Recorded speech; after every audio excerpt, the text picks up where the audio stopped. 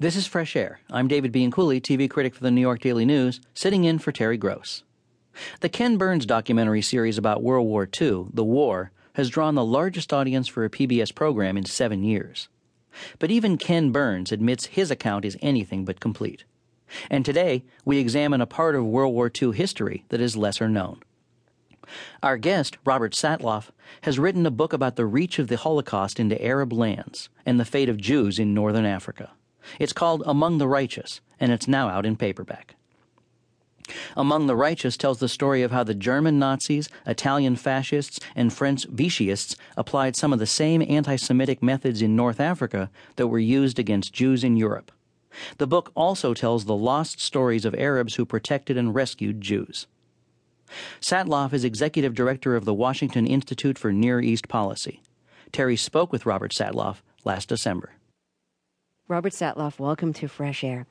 Is Holocaust denial part of your reason for writing your new book?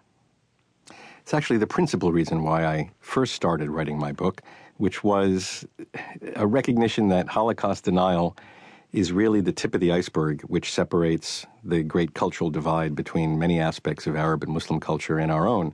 And I tried to come up with a way to access, a way for Arabs to access this so that they wouldn't be subject to the horrible spewing of the deniers. Most Arabs, I find, actually are not deniers as much as ignorant of the events of World War II, of the Holocaust. And so I wrote this book to try to find a way for them to access it in a language and in a history and a context which would make sense.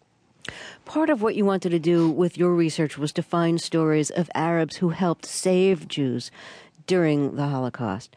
Why was that your angle?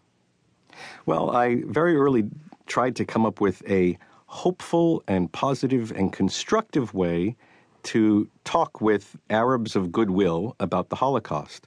And the first conclusion I reached is that I should try to make it an Arab story, and not just an Arab story, but perhaps a story about which Arabs could identify.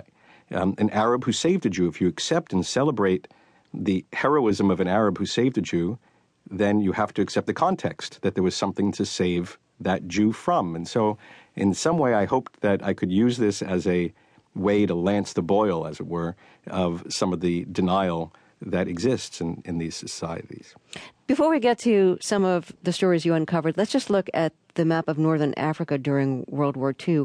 Which parts of northern Africa were controlled by fascist Nazis or the Vichy government of France, which was collaborating with Germany after the invasion of France?